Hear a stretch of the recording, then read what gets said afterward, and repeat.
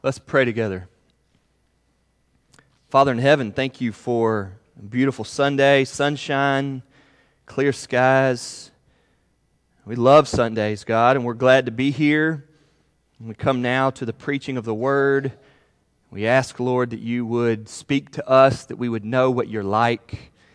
But Lord, we pray that you would bring it in power, that it would convict us of our sin and give life to our faith, that we would be believing in you.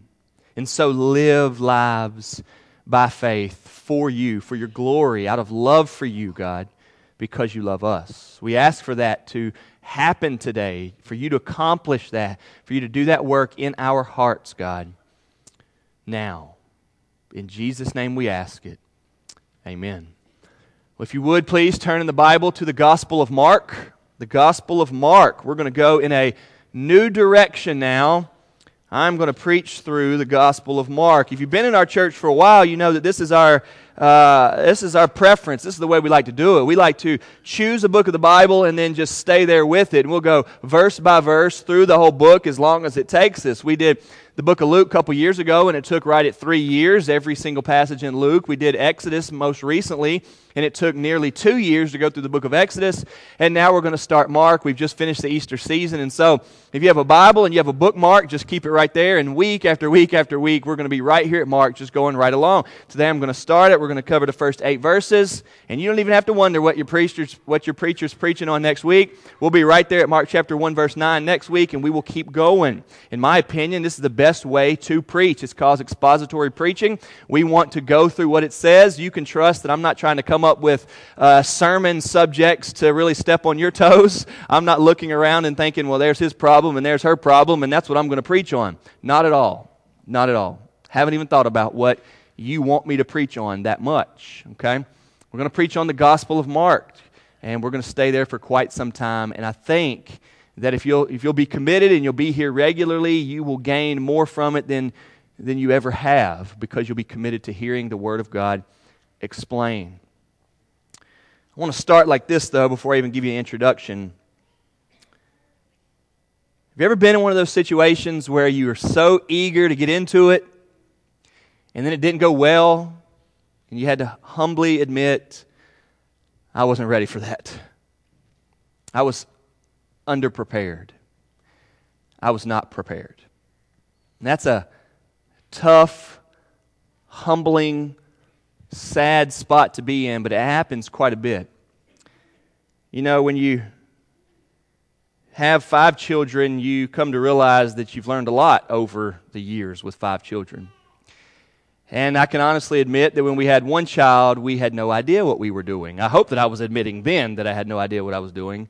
And I hope that I admit now that I hardly have an idea of what I was doing. But I will surely admit that when we had one kid, I had no idea. Well, when JJ was about 1, just a little bit after 1, because he was already walking, so sometime right after he turned 1, Val and I went to a wedding. We were at the wedding, and after the wedding, we were at the reception, and I was still wearing like 3-piece suit and cufflinks, and I was trying to look my best for this wedding. And JJ had a dirty diaper. And me wanting to try to be a good husband, saying, I got this one, Val. And so at this wedding reception, I took him to the bathroom, and you get in there, like sometimes they didn't have changing table. They didn't have one of those. Well, that's hard, right? You've been there before, so now I have to try to do it on the sink. And that's hard to do. So I'm on the sink, got him laying there. He's uncomfortable, head's like down in the sink bowl. It's hard. So I get into it, and I won't give y'all many details, but I get into it. So then I reach for the wipes, and I realize that we're out of wipes. If you've ever been there, that is a bad situation to be in. Well, the paper towels weren't in arm's length. They're a couple steps away. Well, he's only one. I can't say, be still, sit there, and he'll say, okay, Dad, you know. He's squirming like crazy. He's not even comfortable on a changing table. So I'm having to do this. Okay, God, just keep him still. Get right back there, okay? And then holding him, I'm like getting them wet, doing that full deal, trying to change his diaper. Well, that's hard enough as it is. Finally get it done, okay? He's fresh diaper on, pants pulled up, all that sort of stuff. So I set him down. All right, JJ, you just hold tight for a second. Let me clean up this whole mess and wash my hands and do all this. So that takes me, maybe 30 seconds, a minute. I turn around. He's over there at the urinal just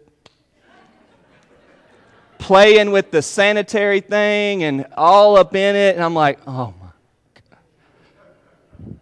Val must have thought what had happened in there because we were gone for so long. When we finally get back to the table, I'm like, Val, I was not ready for that. I thought that I was just going to take our kid to the bathroom and it go well, and I had no idea. I was not ready. I didn't even think that we might have been out of wipes. I was too new into it and didn't even think of what would I do if we were, and didn't even think, so many things I didn't think about. I was not prepared, right? I was not prepared. There are times in life where we don't think about the preparation or the need for preparation. Then we find ourselves in the middle of something and we start saying, I wasn't ready for that. And I have found in my young adult life, there are a lot of people who are in life in that position. I wasn't ready for life. I wasn't ready for adulthood. I wasn't ready for bills or taxes. I wasn't ready for problems. I certainly wasn't ready for the unexpected. I wasn't ready for marriage problems. I wasn't ready for kids and so forth. I wasn't ready for that. And the Gospels begin with wanting us to be ready. They want to prepare us for what is coming. They all begin this way, with one coming before Jesus, named John the Baptist, who is known as the preparer, the one who is preparing the way, the forerunner, if you will. You must notice John the Baptist before you notice Jesus. You must hear from John the Baptist before you hear from Jesus. You must deal with John the Baptist's message in order for you to deal with Jesus. He is for us a way for us to get prepared. There was a popular song back in like the 80s or 90s, and it was just, people get ready, Jesus is coming. Some of y'all remember that. And that song, People Get Ready, Jesus is Coming, was taken from the message of John the Baptist. Today I want to ask you to start making preparation. Making preparation for your life, for your soul, for your faith, for those around you, for your friends, for your family, for your future, those that may be in your life. Start making preparation that the Lord Jesus Christ would truly be Lord of your life. That the King Jesus Christ would be King in your life. That the God Jesus Christ would be God of your life. And that you would get prepared for that. Obviously, this preparation message climaxes with He is returning, and when He returns, He will judge the world in righteousness. He's not going to judge you on whether you were good or bad and whether you did more good or more bad. That's not how the judgment works. The judgment is very simple and clear. Are you holy like God is, or are you not?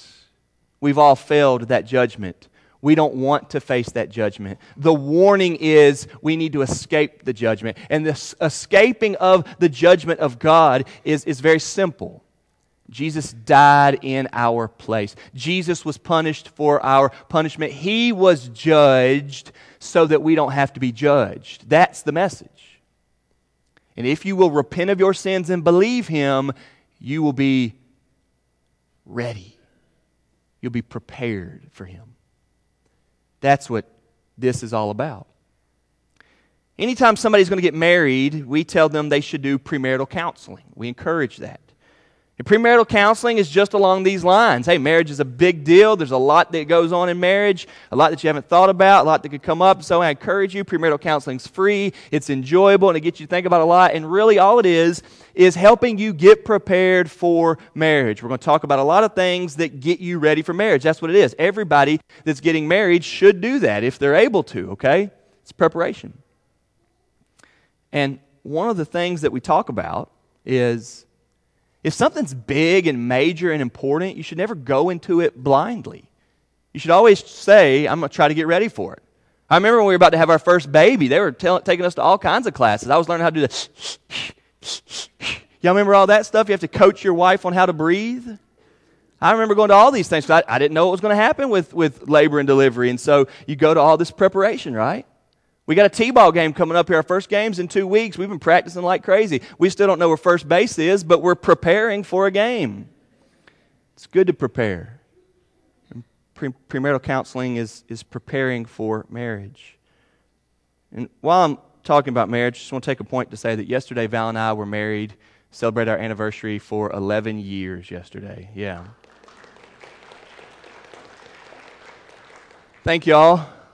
I love Val. She's a good wife, and it was great for us to be able to celebrate yesterday, April 2nd. So we're looking at here, you got to be ready. We don't want to say I wasn't prepared. I really feel a burden of knowing you, being a pastor to you, and you maybe not being prepared. I see it as partly my responsibility to get you prepared for life and for God. And my ability to be able to do that is certainly dependent upon God using me, but it's also dependent upon you being able to listen to me or listen to what God says through the teaching of His Word. But that's the goal, to have you prepared. So the Gospel of Mark begins this way. So let's look here. If you didn't bring a Bible, then you can use that black pew Bible there in front of you. It'd be page 918. I want to give a little introduction to Mark. Mark is the shortest of the Gospels. There are 4 Gospels. That's how the New Testament begins, with Matthew, Mark, Luke, and John. And what the Gospels are 4 different accounts, 4 different people telling their version of Jesus and who He is and what He did and what He was like. Those are called the Gospels. They're all 4 the same. Okay? They tell Jesus' life, His teaching, His ministry, and His death, burial, and resurrection. That's what they're about, but they're 4 different, and they're a little bit different. It seems that Mark's was the first written. Mark's is the shortest. It's very much so to the point, very quick. It seems to be in a hurry. Mark often says, immediately this happened, and again this happened, and again this happened. Mark seems to be, in many ways, in a rush writing his. And perhaps that's because he was dealing with Christians that were persecuted. Here's what I'm getting at. The Gospel of Mark doesn't seem to have been written to Jewish people, which the others do seem to be very much so heavily written for the Jews. Mark's is one that isn't. It's written for Gentiles, and you see that. He doesn't deal a lot with the Old Testament like the other Gospels do. He doesn't deal a lot with the things that Jews would be dealing with. This is written for the Gentiles. And they're under some major, heavy persecution, Roman Christians under persecution, so he's trying to get a strengthening message about Jesus to them quickly. Another thing that I want you to know about the Gospel of Mark is that Mark was not an apostle. He wasn't. So we're not necessarily having here a first-hand, first-eye view of what he saw from Jesus. Mark's gospel is often said it is the memoirs of Peter. Mark and Peter were close. This is John Mark. And Mark and Peter were close. And you know Peter. Peter was really close to Jesus. And so Mark is writing his gospel in many ways like he learned most of this from Peter. You see that, and you read the Bible, you'll see that him and Peter are very closely connected. You'll see a lot of connection with what you know about Peter, what you read in Peter, what you read in the books of Peter, what you read in the book of Acts about Peter. Connection to Mark. Many of the Gospels, Matthew, Mark, Luke, and John, tell the same stories. Matthew, Mark, and Luke are known as the synoptics. They're very similar. They tell the same stories.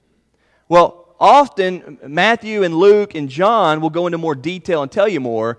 Mark seems to be the guy who just wants to get it out there, tell you something about it, hit the main point, and then move on to the next thing. That's how Mark is.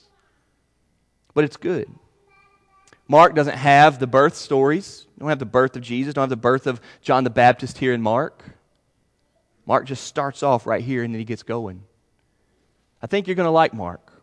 It's going to be an opportunity for you, if you never have before, to be all in and getting a good understanding of what Jesus is about. If you're a Christian, but you've never really read the Bible a lot, you've never been that committed to church, and so you don't have this real deep Bible knowledge, then this is an ideal day for you to be here. Because I'm introducing the Gospel of Mark, and we're going to spend the next several Sundays just going through it. If you can be committed to being at church, you're going to hear Mark explained, week after week, and you will learn so much. After several weeks or months, when we finally get finished with Mark, you're going to be thinking, man, there's a lot in there that I'd never heard before. You're going to be saying things like, wow, I learned a lot from being here regularly listening to the Gospel of Mark. That's what's going to happen. And I hope that you will. So let's look here to the Gospel of Mark.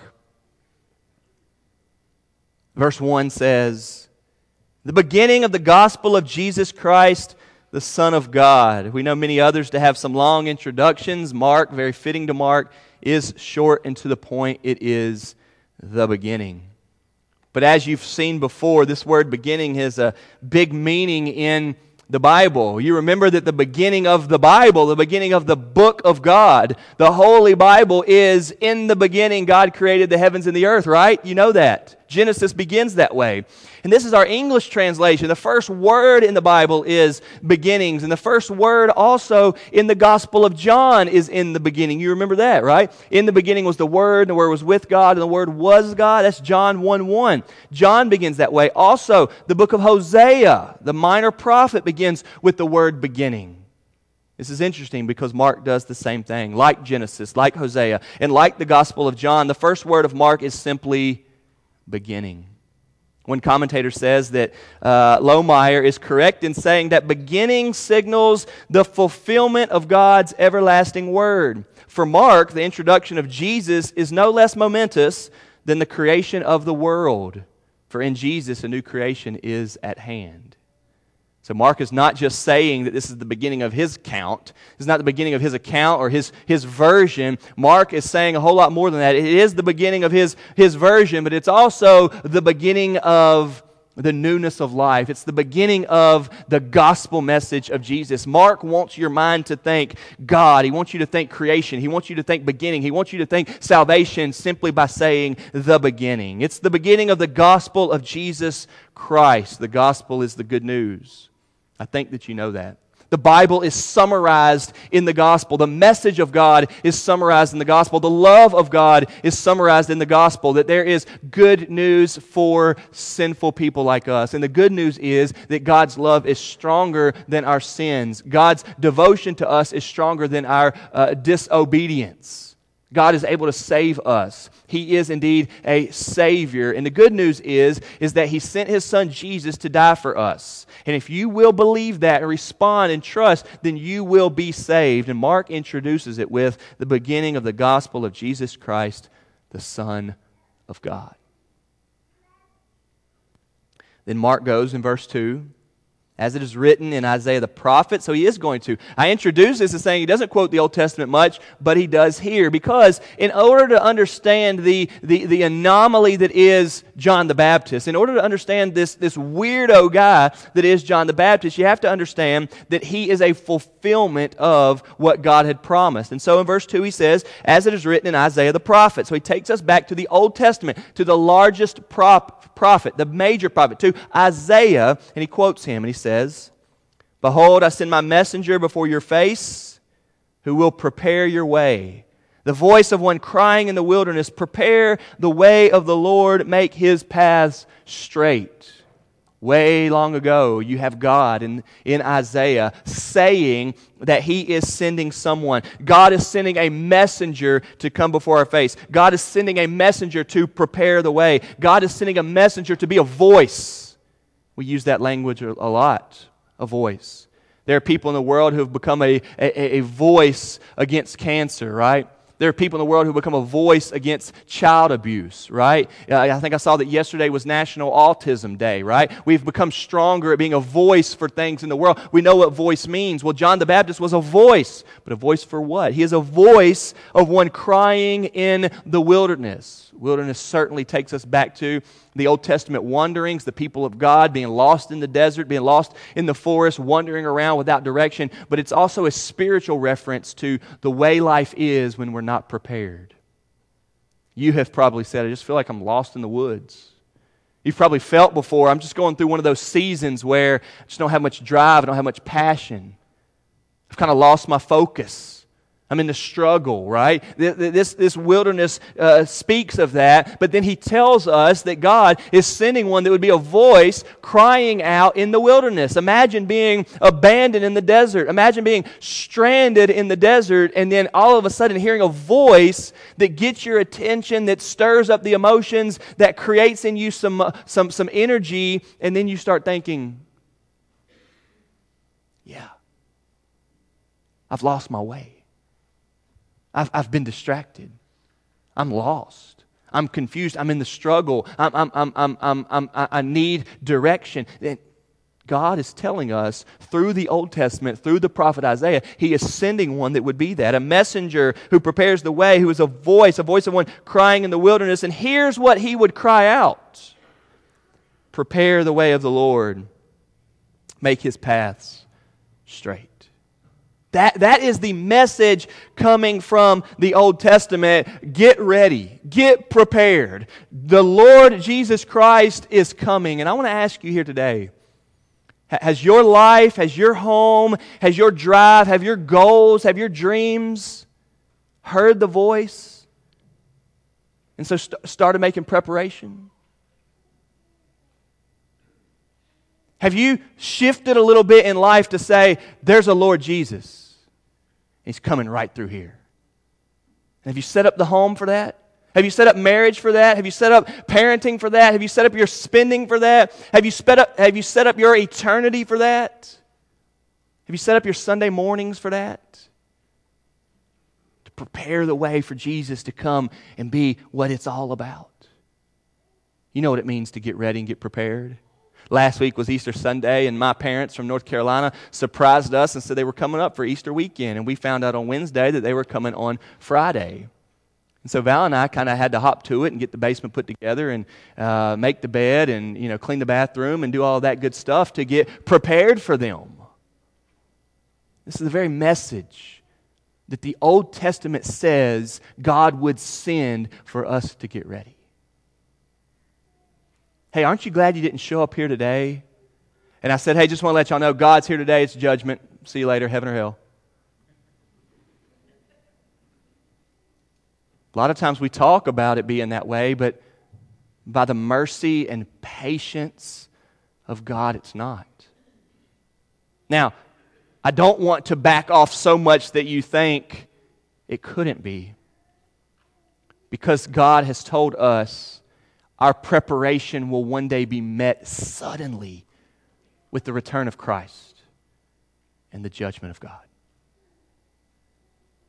So I'm telling you that you need to get prepared. You need to hear the voice of God. You need to get right with God. You need to be prepared. I'm telling you that, but I'm telling you that your amount of time for preparation and to get your life together, as people often think, it does not have an amount of time on it. But this is the voice coming from the Old Testament. It's a quote from Isaiah 40, verse 3. You know what's so awesome about how huge this prophet Isaiah's message is? All four Gospels, Matthew, Mark, Luke, and John, quote Isaiah chapter 40, verse 3, prepare the way of the Lord, make His paths straight. Are you prepared? But we don't even know yet who's saying that. You see, we've just gotten through verse 3, and he has not mentioned John the Baptist. He begins with his little intro, verses 2 and 3. He's quoting the Old Testament, and it's a voice, it's a messenger, it's a preparation. Get ready, make His path straight, the Lord is coming. That's what it is. And now at verse 4, we start to have some introduction to who this is. Verse 4, John appeared. John appeared. Now, there are a couple Johns in the New Testament. The most familiar is the Apostle John, the disciple whom Jesus loved, who wrote the Gospel of John, the fourth book of the New Testament. That's John. That's different from this John. This John is known as John the Baptist. This John is known as the Baptizer, is what many call him. This John was killed, which we're going to see not too far from now in the Gospel of Mark. This is John the Baptist, and he appeared, and he was baptizing in the wilderness and proclaiming a baptism of repentance for the forgiveness of sins. This is why he's called John the Baptist, because he was baptizing people. And he came out of nowhere. And he came with this strong message, and people were coming to him, and they were being baptized.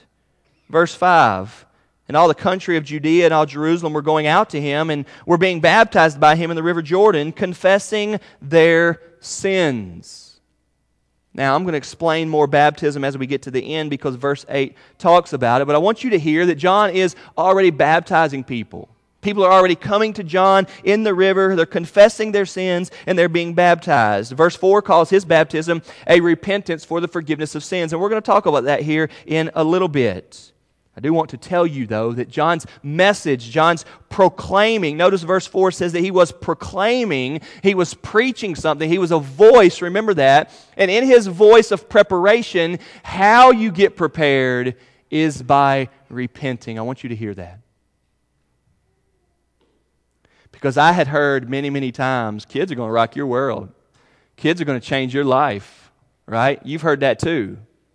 And I still went to a wedding and still went to the bathroom and still tried to change the diaper without wipes and made a mess of myself because I wasn't prepared. Hey, it's one thing to hear, hey, having kids is going to change your life. It's one thing to hear, hey, marriage isn't easy. It's one thing to hear the real world's heavy, and it's a whole other thing to actually be prepared for it, right? Yes.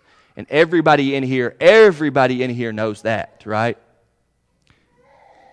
It's one thing for us to hear that running a marathon is difficult. And it's a whole nother level of difficult to actually go and try to run a marathon, right? Being prepared means something. If you're actually going to be prepared, it doesn't mean you need to hear be prepared. It doesn't mean that you just need to think about it. It means that something has to actually happen, right? And somewhere along the way, we've thought that being prepared is just putting a little thought to something, right? You may think about a marathon every day for 6 months leading up to the marathon, but if you have not gotten prepared, you are totally not prepared. You may have been sitting in church listening to sermons for years and years and years, but when you stand before God in judgment, if you are not prepared, you will not be prepared. You have to know Jesus. So what does he mean when he says from the Old Testament as a fulfillment, now John is here out of the wilderness, coming as a voice, standing in the Jordan River, people being baptized in the water, prepare the way of the Lord. What does he mean? He means repent of your sins. One commentator has said that repentance was the message of John the Baptist reduced to a single word. That if you are here today and you want to leave out of here knowing what John the Baptist is, if the waitress at lunch says, what was the sermon on today? You can know in one word, it was on John the Baptist, and his message was repent. Repent. Listen here, listen to me. If you want to be ready to meet God, repent. One of my favorite preachers, who died, I think, in 1981, Dr. Martin Lloyd-Jones, was laying on his deathbed when Carl F. H. Henry came to him and said, Dr. Jones, you've been a Christian now for quite some time and been in the ministry for a long time. If you had one message in your final days to tell people, what would it be? The great preacher said, flee the wrath to come. Flee the wrath to come. In other words, repent. Run to the love of God who killed his Son for you on the cross and say, God, forgive me of my sins. Run to him and say, God, I have sinned against you. Run into the welcoming, loving arms and mercy of God where Jesus died and Jesus rose again and say, Father, have mercy on me, a sinner. Father, forgive me for my sins. God, wash away all of my sins. God, renew my heart. God, change my heart. God, save me. Flee the wrath to come. Repent of your sins is the message of John the Baptist. He came proclaiming that. Verse 5 says that many were there, but now let's look at verse 6. Now John was clothed with camel's hair and wore a leather belt around his waist, and he ate locusts and wild honey. If you were wondering why I said that he was a weirdo a few minutes ago, here's why. He's described in this way. He had been in the wilderness seemingly all of his life. He had been getting prepared for his ministry, and he was so other than what was culturally normal. He was such a voice of one crying in the wilderness. He was truly just somebody coming to prepare the way of the Lord, that he seemed to have no other passion than to live for Jesus. No other passion then, to be more specific, than to point people to Jesus. Wouldn't it be awesome if we knew more people with that passion? Wouldn't it be awesome if we knew more people who were willing to dress funny and wear their hair funny and even eat funny and different for the sake of pointing people to Jesus? Wouldn't it be enough for you in your deep desire to be a human than to say, I don't really care about my hair, I don't really care about my clothes, I don't even really care about my foods, as long as I am pointing people to Jesus? I'm not asking you to go off the deep end and become a crazy or anything like that. I'm just trying to get you to see how much more valuable it is to live a life of loving and serving Jesus, to fulfill your purpose. At the sunrise service last Sunday, we were right out front. Sunrise service is always awesome on Easter morning. I preached on this John the Baptist. In John chapter 5, verse 35, Jesus describes this guy as a burning and shining lamp. What a compliment. That was my sunrise sermon last week. It said that he was a burning and shining lamp. You know, we talk about ourselves being a witness, and we love the verse that is Matthew 5:14, that you are the light of the world. Everybody talks about that, but the light doesn't seem to be very bright. Well, when it comes to John the Baptist, he said that he was a burning and shining lamp. And so I asked, what was it about John that made him this voice, this crying out? What made him okay with being that weirdo with the way he dressed and acted and his hair and his clothing, camel's hair, and he ate locusts, he ate bugs, honestly. What made him that way, that he would be a burning and shining lamp? And I gave you these 2 points. Some of y'all may have been there at the sunrise service, but some of y'all weren't. I want to repeat those. John knew a lot about himself. In the Gospels, we have John the Baptist saying that he came as a witness. Well, a witness is pointing to something. Witnesses are not there to say, look at me. Witnesses are there to say, hey, look at that. Hey, I saw that. I saw that happen. That's what a witness does. That's what John the Baptist came to do. John the Baptist specifically says in John chapter 1 that he was not the light. He came to bear witness to the light. So he was witnessing to the light, not witnessing to himself. He was not the light. He said about himself in John 1:20 that he is not the Christ. He said about himself in 1:23 that he is just a voice crying about something. He said about himself in John chapter 1 verse 27, what he'll say here in verse 7, that he is not even worthy. He is not worthy to take on a slave's job and clean the feet of Jesus.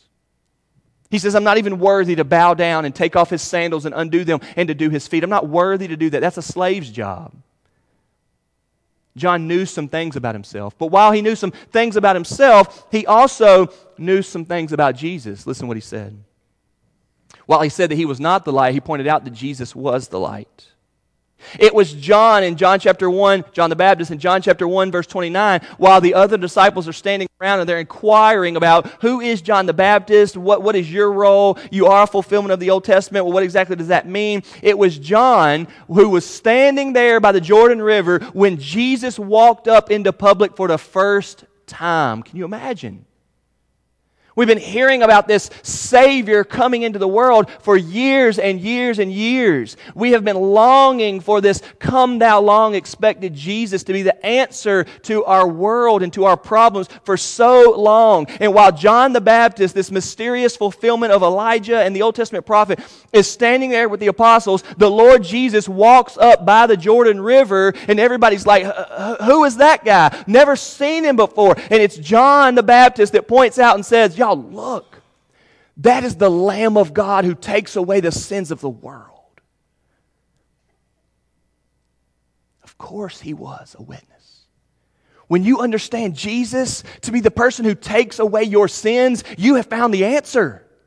You have understood the gospel. You have found the fulfillment of the Bible. You have found God's purpose. You are understanding God's love. Your sins don't need to be denied and made excuses for. Your sins can be confessed like they were and saying, Jesus paid it all. Jesus did it for me. That guy over there is the Lamb of God crucified on the cross for my sins. And I believe that. And John the Baptist is the one who gave us that great quote. He's the one who showed them that. Now, the rest of the Gospels is us seeing how Jesus is and lives and acts and proving to us that He is the Lamb of God who takes away the sin of the world. As we see Him as a sinless, innocent man dying on the cross, we're thinking, with the teaching of Scripture, we're thinking, this is God sending our Savior. But John the Baptist was knowing and understanding that before anything had happened. As he walked up the very first day in public, John is saying, that's Him. That's Him. And how might you be prepared? How might you prepare the way of the Lord? How might you get right with Him and be ready for Him? You hear His message and say, yes, that is Him. That is my Savior. That is my hope. Jesus. John the Baptist knew a lot about himself, that he wasn't the one. And he knew a lot about Jesus, that He was the one. This is what enabled John the Baptist to be such the forerunner to Jesus, to be such the voice. Go back to verse 6 here. John was clothed with camel's hair and wore a leather belt around his waist and ate locusts and wild honey. Verse 7, and he preached, saying, after me comes He who is mightier than I, the strap of whose sandals I'm not worthy to stoop down and untie. Now again, if you read the Gospel of John or Matthew and Luke, they're going to say a little bit more about John the Baptist. This is really all the message that we get. But Mark sums it up in his humility. Mark sums it up that he was a preacher, he was a proclaimer, he was a voice, he was crying out. But he wants you to see that he understood in all humility he was not worthy of the Savior, but he embraced the Savior. It is John the Baptist in John 3:30, who has that great quote, He must increase and I must decrease. I must become less and He must become greater. My life is to be about Jesus. We get that from this John the Baptist. And we see here in verse 7 a great humility. The one coming after me, the Savior Jesus. So much mightier than me, so much more worthy than me. I'm not worthy to take the lowest role and undo His shoes. Then in verse 8 he says, I have baptized you with water, but He will baptize you with the Holy Spirit. And immediately Mark gets confrontational on us. He gets controversial on us. He, in many ways, if you're new to reading the Bible, he gets confusing on us. Are there two different types of baptism? One of the neat things about being a pastor is you get asked a lot of questions. And the questions that we get asked the most are about baptism. Because lots of churches are different on baptism. In verse 3, it says that he was baptizing people. In verse 8, he says that his baptism is different than Jesus's. Everybody see that? In verse 3, it tells us that John the Baptist was a baptizer that baptized people. But verse 8 tells us that his baptism was different than Jesus's. Let me try to sum it up for you in just a couple minutes. The Bible teaches us that when somebody becomes a Christian, when somebody truly is born again, meaning they repent of their sins and believe in Jesus to be right with God. The Bible says that when that happens, it is happening because God's Holy Spirit is working inside of them and renewing them. That's what the Bible teaches. If you've ever had your life changed, it's not because you decided to change. It's because God's Holy Spirit changed you. If you've ever become a true child of God and you recognize you used to not be a child of God, but now you have, it's because God's Holy Spirit changed you. And when God saves somebody, that's what it is. That's why we use the word save so much. And when God does that and saves somebody, what He does is He puts Himself, the Holy Spirit, inside of you. That's why Christians, real Bible-believing Christians, really are so hard-edged on there's some people that are saved and there's some people that aren't. There's some people that are Christians and there's some people that aren't. There's some people that know God and there's some people that aren't. There's some people that are going to heaven and there's some people that aren't. That's why we're that way, because the Bible describes it as some people have the Holy Spirit in them and some people don't. Now, when does that happen? Well, up until this point in history, we had not gotten to that point yet. It's not until Acts chapter 2 at Pentecost, which is right after Jesus left. So you need to see it as the man Jesus, the God-man Jesus, is now gone. Remember, he lived his life. He died on the cross. He was buried. He rose again to newness of life. He was around for 40 days. And then he ascended up into heaven and he's gone. And the Bible says, Jesus said it all along, if you go back and read the Gospels, Jesus said, when I leave, I'll send the helper. When I leave, I'll send your support. When I leave, I'll send the paraclete. I'll send the advocate. I'll send the Holy Spirit. And the whole time, before it happens, we're like, well, what exactly does he mean? But then in Acts chapter 2, it happens. As soon as Jesus leaves, the Holy Spirit comes and it falls on God's people. And from that point on, they become a witness, they become a light, they become a message, they become a voice to the world of Jesus is Lord, Jesus is Savior. So the difference there is that they have the Holy Spirit. Well, at this point, right here, they don't. They don't have the Holy Spirit. So listen to what John's saying. John is saying in verse 8, I've baptized you with water, but he will baptize you with the Holy Spirit. Water baptism is important to us. It's in our name that we're a Baptist church. We believe in water baptism.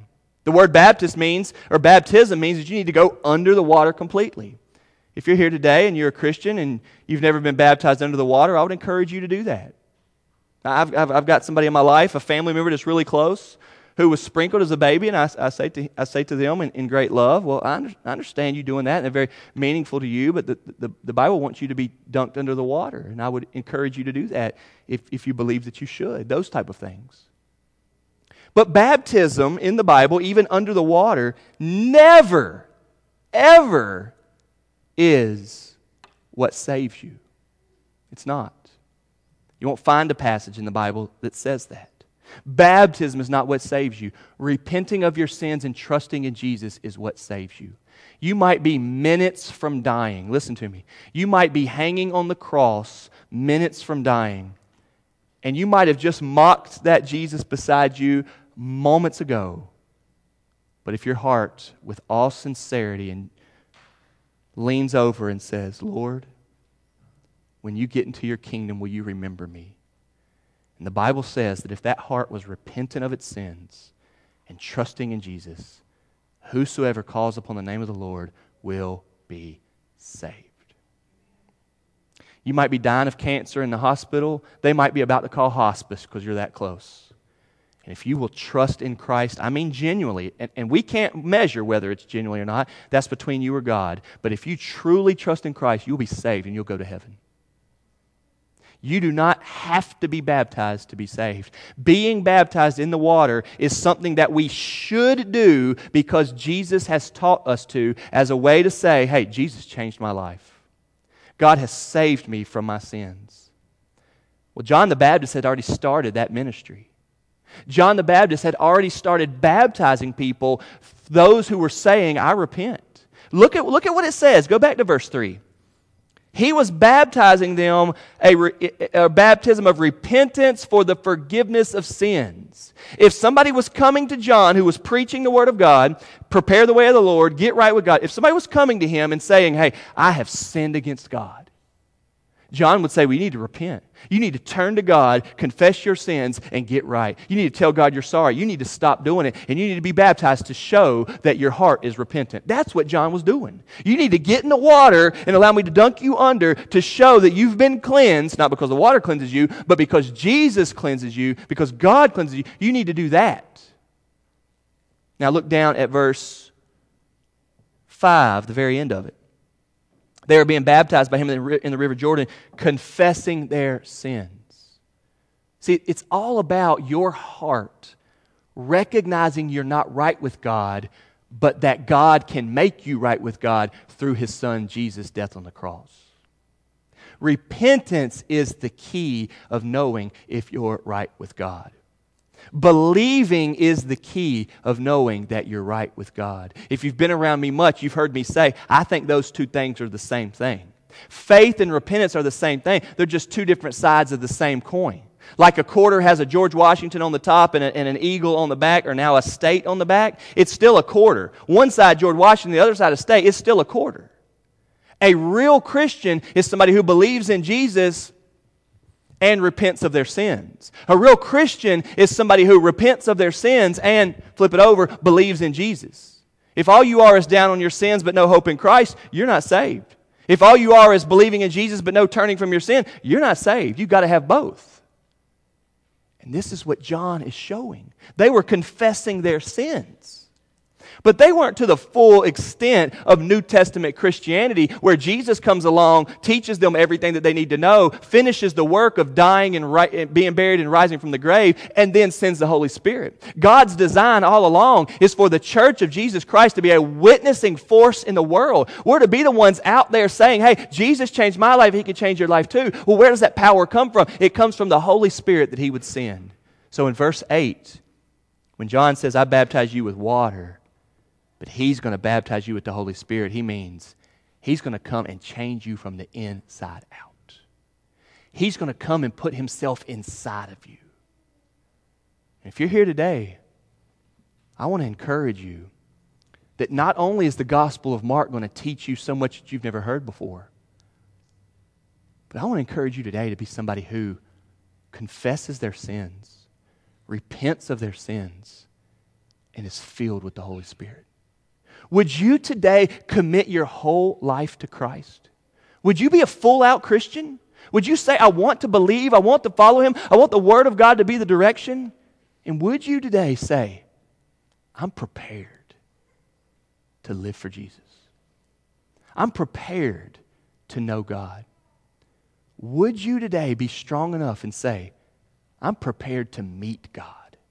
Meet God in judgment. Because I know Jesus died to save me. And that's my hope. Let's pray together. Father, thank you for the Gospel of Mark and for how we can learn and you will teach us. God, we ask today that you would be working in our hearts, that we would understand that there must be a confessing of sins or repenting of sins, and that we would understand that you have done us great good in sending John the Baptist to prepare the way, but also sending this church and these people to help us hear what we need to hear. God, we pray today, as a start to the Gospel of Mark, and as a start to the rest of our lives, that you would prepare us for living for you. That that our lives might give you glory. In Jesus' name we pray. Amen.